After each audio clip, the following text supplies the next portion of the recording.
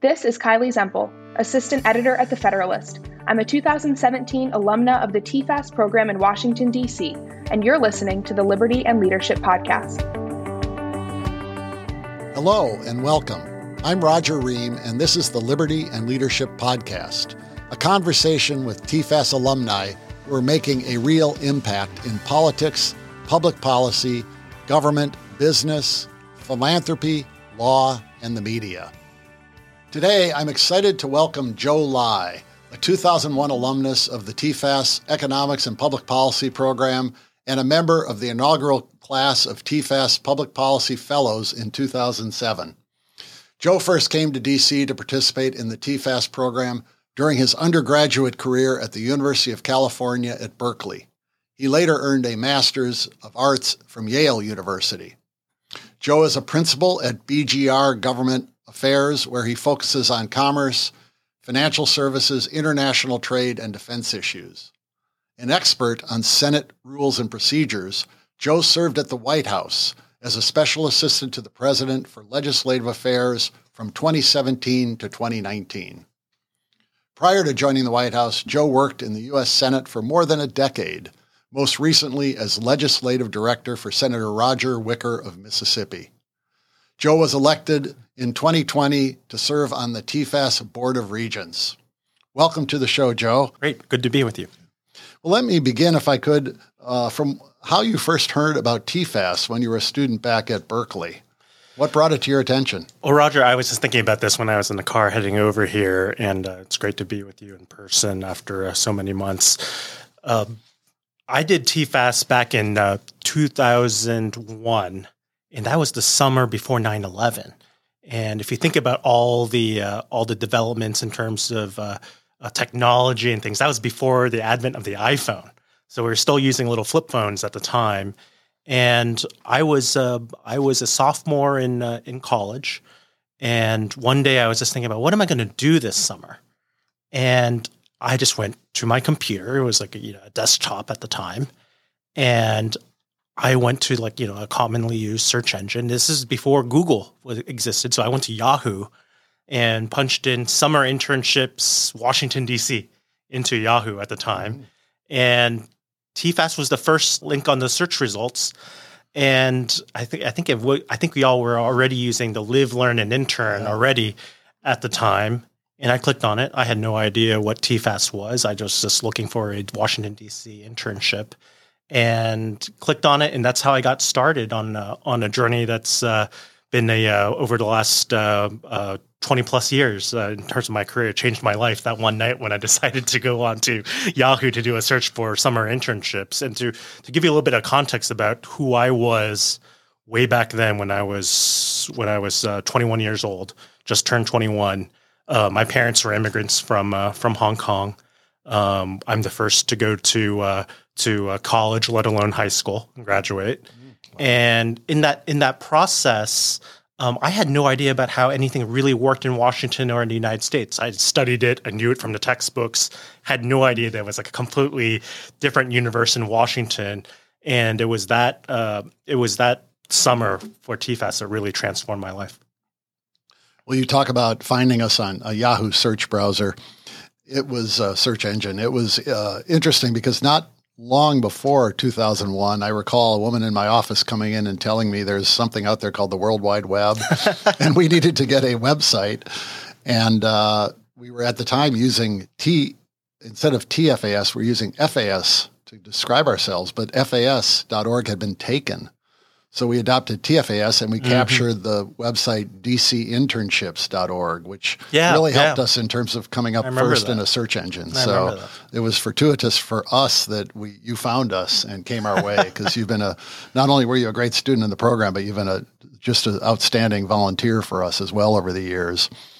Well, is there interesting that you said you were the first of your generation in your family in your family to have gone to graduate from high school, go to a great school like Berkeley, and then on to get a master's in Yale. What was that like to be the trendsetter for your family and going to college? Yeah, it's a lot of people ask me that question, especially as they get to know me. And I like to tell a story about my mom is a Tiger mom. And I remember when I first started at the White House during my time there, I called my mom right before Inauguration Day, and I told my mom, I was like, Mom, I'm going to work at the White House for the president. And she said, oh, that's great. Well, let me know one day when you get to meet the president and get back to me. And then a couple of weeks later, I talked to my mom, called my mom, and I was like, Mom, I got to meet the president, and he knows my name now, and he says hi when I walk down the hall. He remembers me. He's like, okay, well, that's good. Well, let me know when you get to ride in the motorcade with him. And then I called her, told Mom I got to ride in the motorcade, and she's like, oh, that's well. Let me know, when you ever get to ride on Air Force One. And finally, I called her once from my first flight on Air Force One, which is a rite of passage for everybody, where you pick up the phone and the operator gets your name and the number, and they call your mom for you, and then the operator says, please hold for Joseph Lai calling from Air Force One. So I got connected for my mom on Air Force One. I was like, Mom, I'm calling from Air Force One. And she's like, there's a little silence on the phone. And she's just like, when are you going to get married and settle down? So in short, I'm just saying, still waiting for that. There's a lot of high expectations from immigrant upbringing, where my parents came to the U.S. in the late 70s and, with essentially nothing. And built a very successful small business. And it's that constant search for new challenges, expansion, intellectual growth that's really propelled me to pursue my career in Washington. Let me ask you one other thing. You did our inaugural Public Policy Fellows program when you were fairly early in your career. It was a little different program then than it is now, but you did that with about 15 other alumni of our programs. It was intended to help with career advancement and leadership. Could you reflect a little on that experience?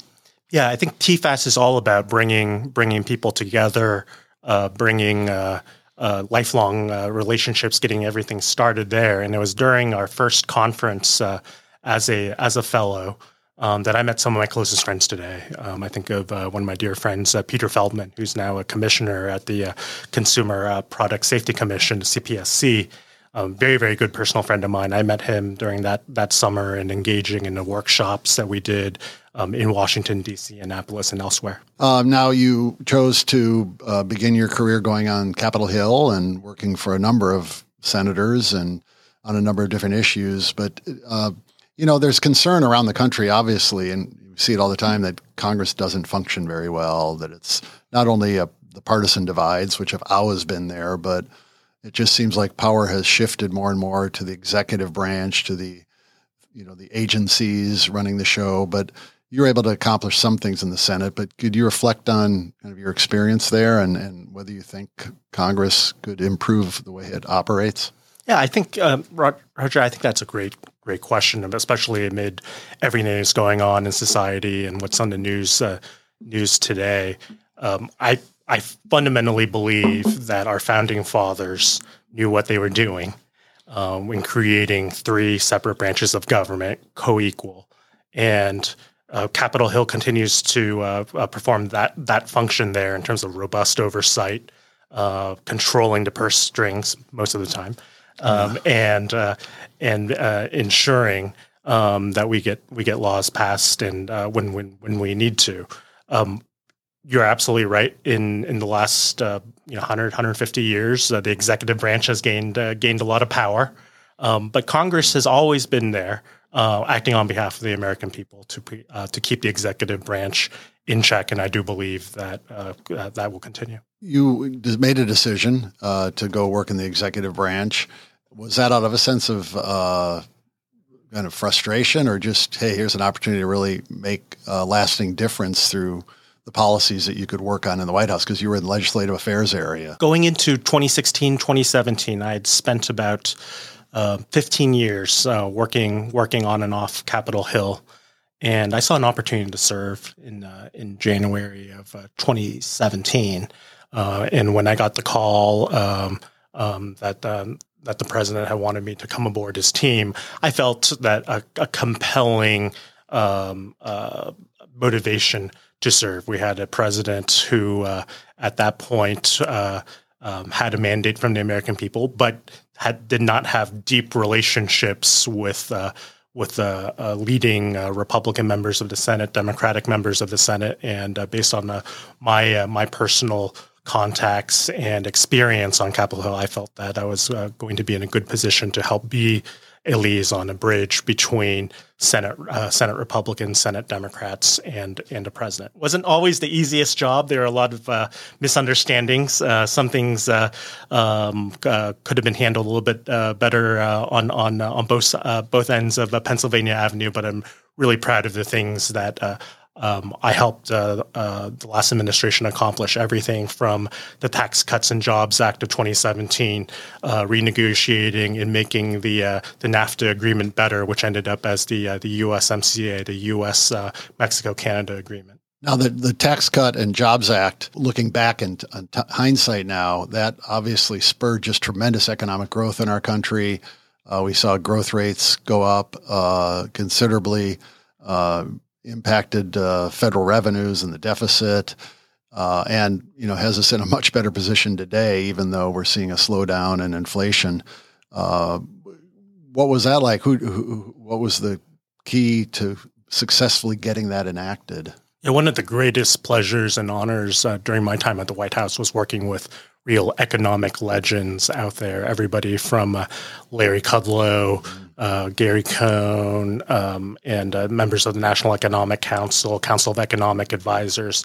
And many of these individuals, especially some of the academics, they were the same individuals that came in to lecture at TFAS when I was a student 21 years ago. So it was just, I was just living the dream there, just interacting with all of these great, great economic, free market, pro-growth legends out there. I think about Art Laffer, and spending time and talking to him and getting advice from him on how to explain free market economics to people on Capitol Hill. Yeah, Art Laffer has been someone we've had come speak to our students, and he's very good and very entertaining at the same time. And he's really incredible. He's incredible, and I just remember you lining up so many great speakers during my summer at TFAS and in subsequent conferences, and it's been stuck with me all these years. Now, it was just a few years ago at our annual dinner, we had Senator Dan Sullivan there as the recipient of our Congressional Leadership Award, and you were kind enough to present that to him at the dinner. And I was so impressed with him. It was the first time I'd met Senator Sullivan from Alaska. Quite a background. How do you get to know him? Yeah, Senator Sullivan serves on some key committees that I was responsible for, especially in terms of key economic policies and international trade policies facing our country. And I worked really closely with him on a daily basis during my time at the White House to make sure that our national security policies, our trade policies, were completely aligned, since Alaska plays a pivotal role in the Asia-Pacific region. Yeah. Well, it was great having you participate and present the award to him at our dinner. It's always wonderful to have an alum of our program do something like that. It was absolutely my pleasure. And Senator Sullivan has this great background that I think all United States senators absolutely need, which is he served in the military. He understands the national security side. He went to some incredible universities and has that intellectual basis. And was also a business leader himself. So having that full experience, I thought makes him a very, very strong leader. And I think also, as well as his commitment to free markets, individual liberty, and the rule of law. Those three things just make him a great leader, and I hope that TFAS can continue that relationship with him going forward. Well, those you mentioned core values we teach: individual liberty, the rule of law, free market economics, all of which lead to human flourishing. Could we talk a little bit about leadership? You've had the chance in your career to work with some great leaders. You yourself have been in a leadership position so many times. What kind of things do you think make for a good leader that you've seen in your career? I think leadership means being honest about the truth, honest about facts, and being able to communicate that to the people you're working for, you're advising, And I think about Lee Atwater, the great political legend, had this phrase. He said, "I want allies. I don't want flunkies. I don't want people just to say yes." And when everybody says yes because they're scared of the boss, that's not a good thing. And in my time on Capitol Hill and at the White House, strong leaders actually want to hear contrary opinions. They want to hear what people actually think. So I think one of the surest signs of leadership is being confident in yourself to tell the truth, tell people what they think when they're asking you for your opinion. When you're asking me for my opinion about something, I'm going to tell you what I think, not what I think you want to hear. Yeah. There's a saying, fake it till you make it, which I think is just an awful expression for how to get ahead in your career, and that really, studying and learning and obtaining knowledge is the way to be a Roger, leader. I was just thinking about this, in my time at the White House, you have to think about the age you're living in. You have to put yourself in a historical context.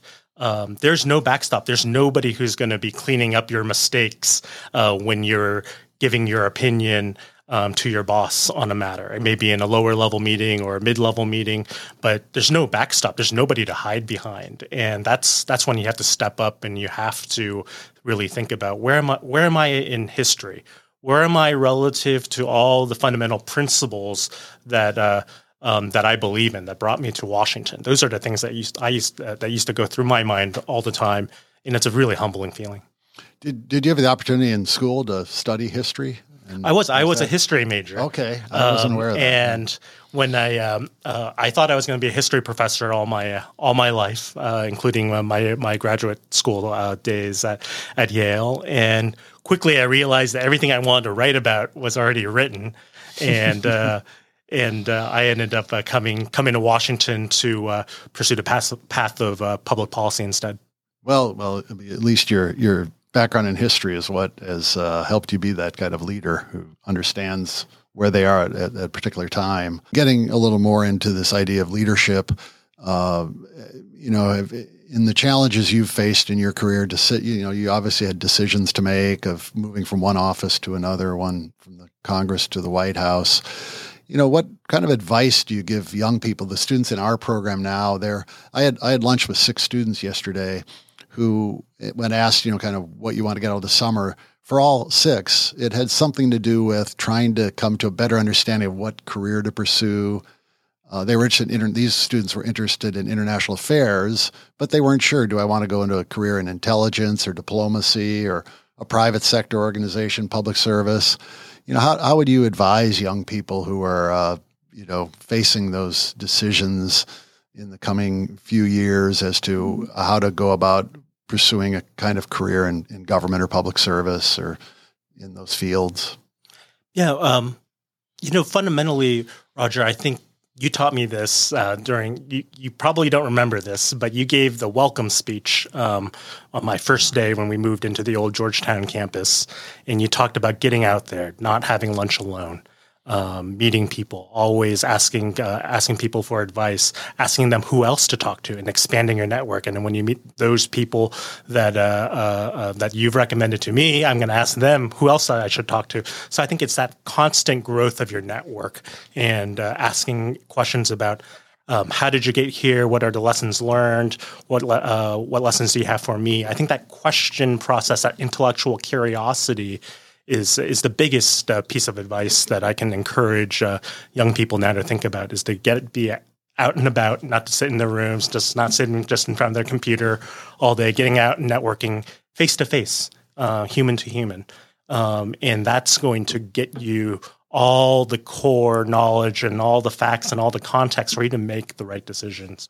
Well, I think you've touched on something, Joe, that's very important. And our theme at TFAS recently has really focused on courageous leadership, but you really have to break that down. And I do think curiosity is a big part of that.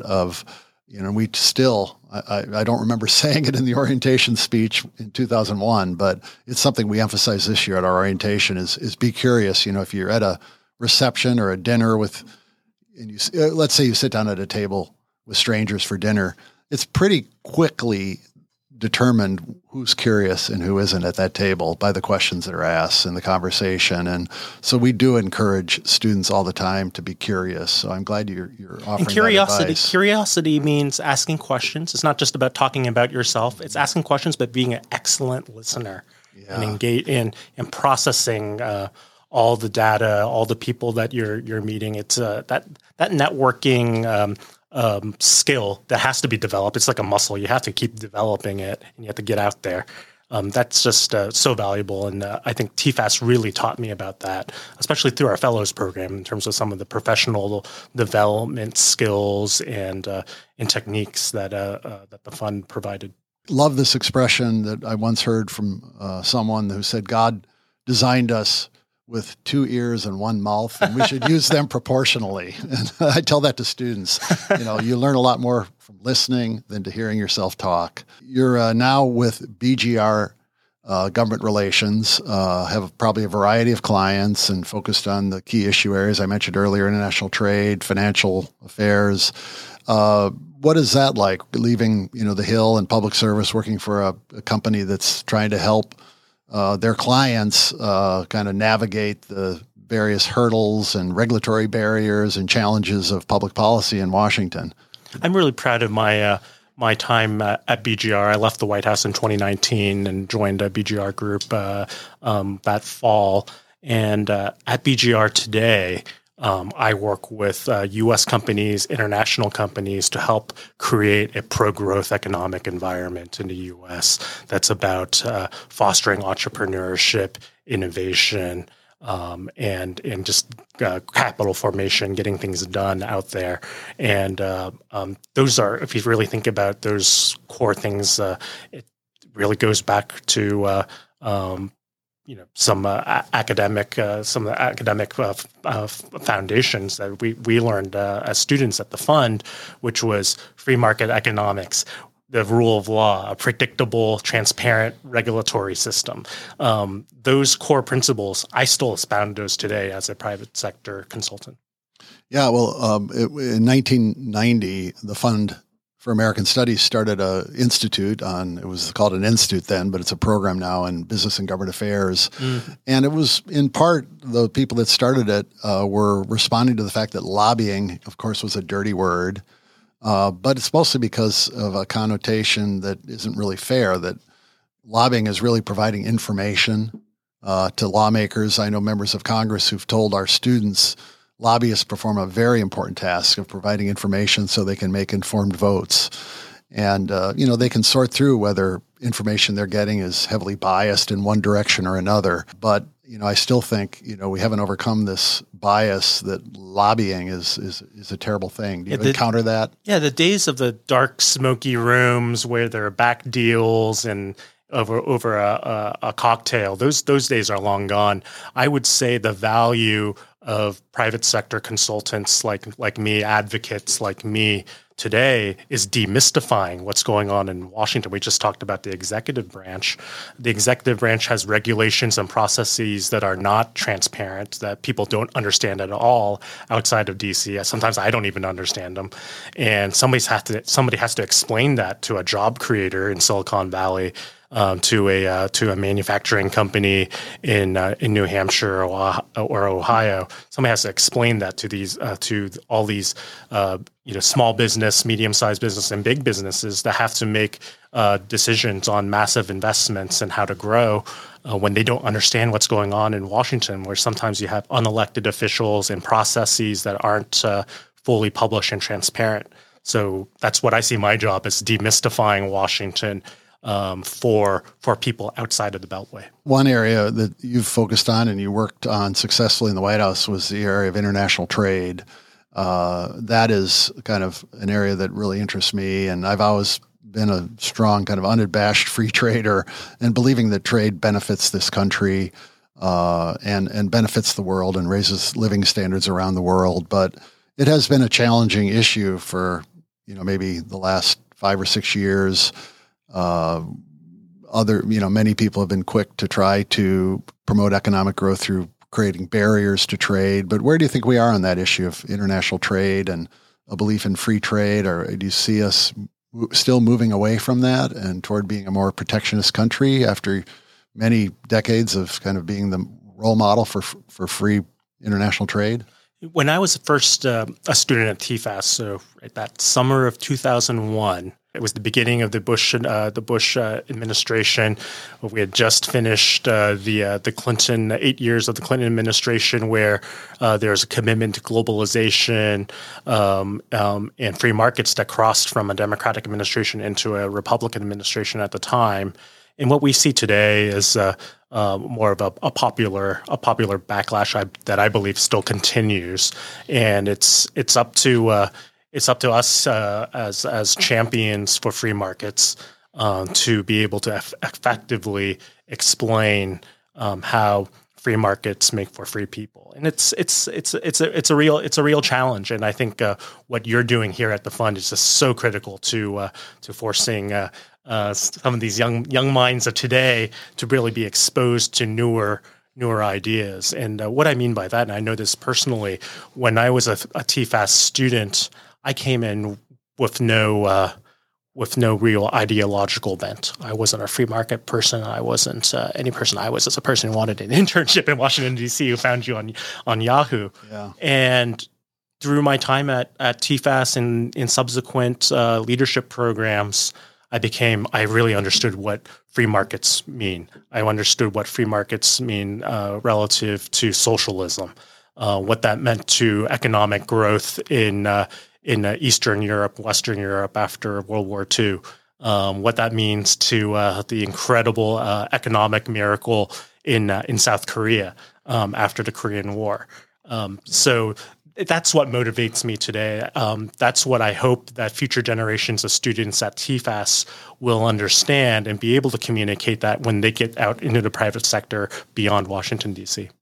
Well, yeah. Well, you'll be happy to hear the students I had lunch with yesterday. They're 2 weeks into the program this summer, and they were talking about what they were studying in their economics class. And they were talking about having looked at the Index of Economic Freedom and learning that it's ideas and institutions that matter more than, natural resources or the size of the population or technology in terms of determining whether a country's prosperous or not. So they're still focused on, those issues internationally. And, I feel in a way, the generation before me and my generation, we grew up with Germany being divided in half between the communists and the free world. And that was just that stark example, like you mentioned, the Korean Peninsula, where you can just see right in front of you, the freer the country, the more prosperous it is, the economic growth. When you read that people in South Korea are several inches taller on average now than people in North Korea, you look at the satellite map at night and South Korea is this bastion of light and North Korea is in darkness. I mean, those examples are there, but we have to get them in front of students. And I feel like when we do present these things to students, they learn very quickly. So I think it's great that you got those lessons when you did TFAS as well. It's stuck with me for 20 plus years, Roger. Now, you came from Berkeley and you studied history at Berkeley. Berkeley has a reputation, but, we do work with some professors at Berkeley who are solidly for, these ideas of individual liberty, the rule of law, and free markets. But I'm curious just about your Berkeley experience. Was overall, you probably learned a lot. It was a good experience. Berkeley is it's a large school. There's a lot of intellectual diversity there. However, it's easy to get into groupthink out in California. And it was, I came back from my that summer in Washington D.C. with the fund.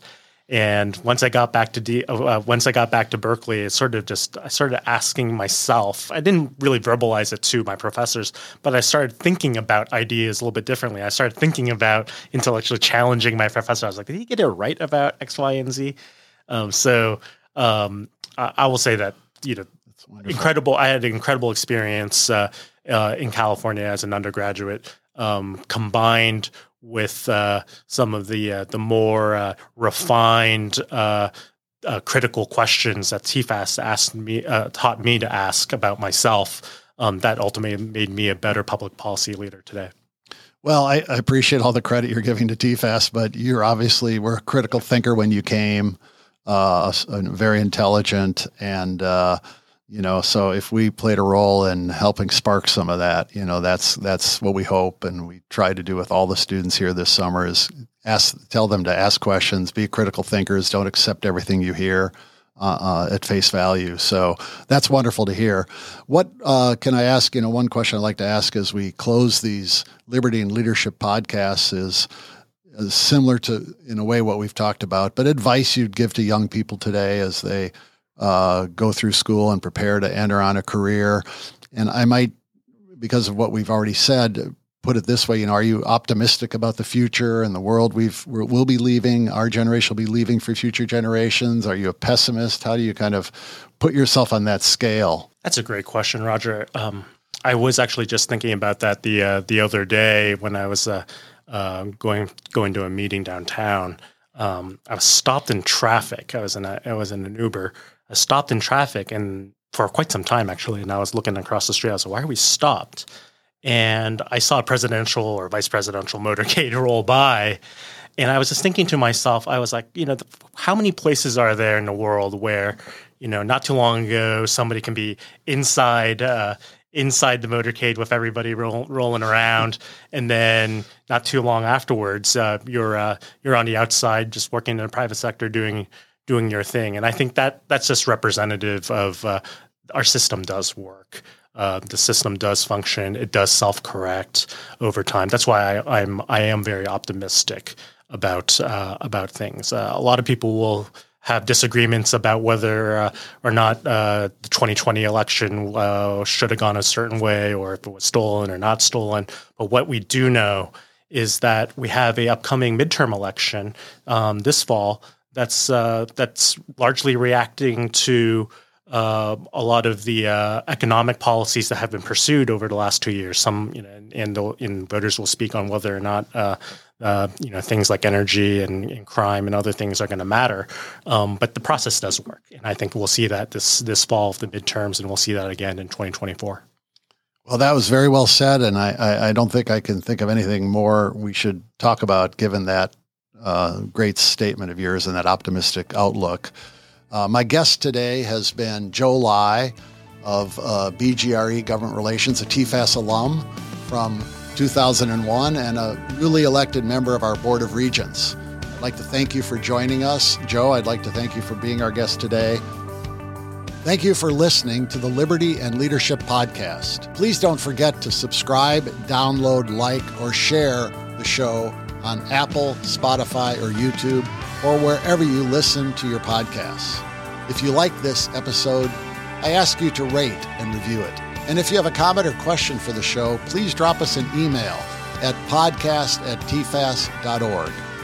The Liberty and Leadership Podcast is produced at K Global Studios in Washington, D.C. I'm your host, Roger Ream, and until next time, show courage in things large and small.